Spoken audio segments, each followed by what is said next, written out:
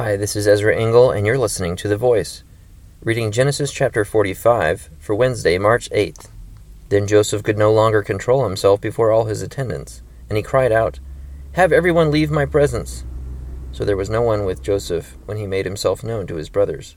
And he wept so loudly that the Egyptians heard him, and Pharaoh's household heard about it.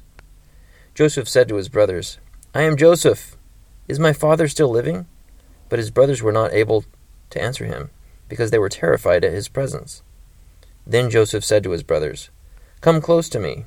When they had done so, he said, "I am your brother Joseph, the one you sold into Egypt.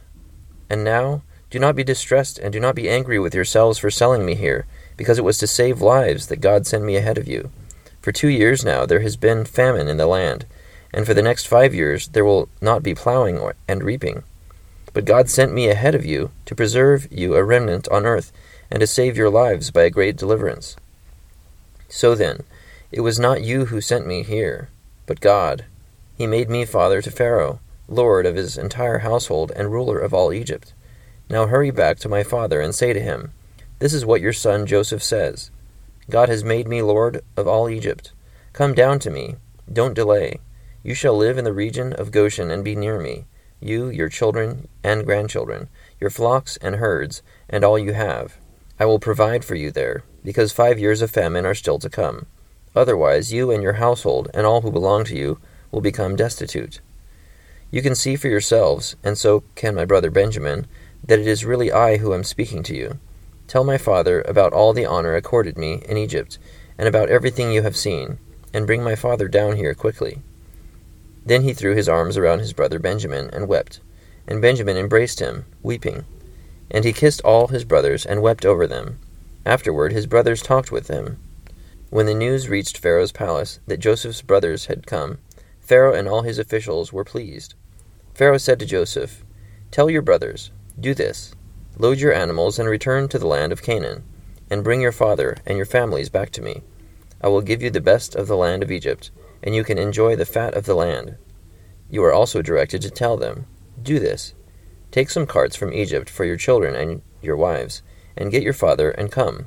Never mind about your belongings, because the best of all Egypt will be yours." So the sons of Israel did this. Joseph gave them carts, as Pharaoh had commanded, and he also gave them provisions for their journey. To each of them he gave new clothing, but to Benjamin he gave 300 shekels of silver and 5 sets of clothes. And this is what he sent to his father: 10 donkeys loaded with the best things of Egypt, and 10 female donkeys loaded with grain and bread and other provisions for his journey. Then he sent his brothers away, and as they were leaving he said to them, "Don't quarrel on the way." So they went up out of Egypt, and came to their father Jacob in the land of Canaan. They told him, "Joseph is still alive. In fact, he is ruler of all Egypt." Jacob was stunned. He did not believe them. But when they told him everything Joseph had said to them, and when he saw the carts Joseph had sent to carry him back, the spirit of their father Jacob revived. And Israel said, "I'm convinced. My son Joseph is still alive. I will go and see him before I die." Genesis chapter 45.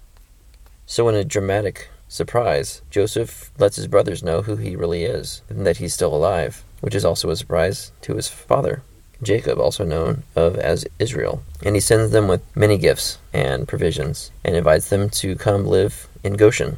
Israel agrees to go with them. Thank you for listening to The Voice.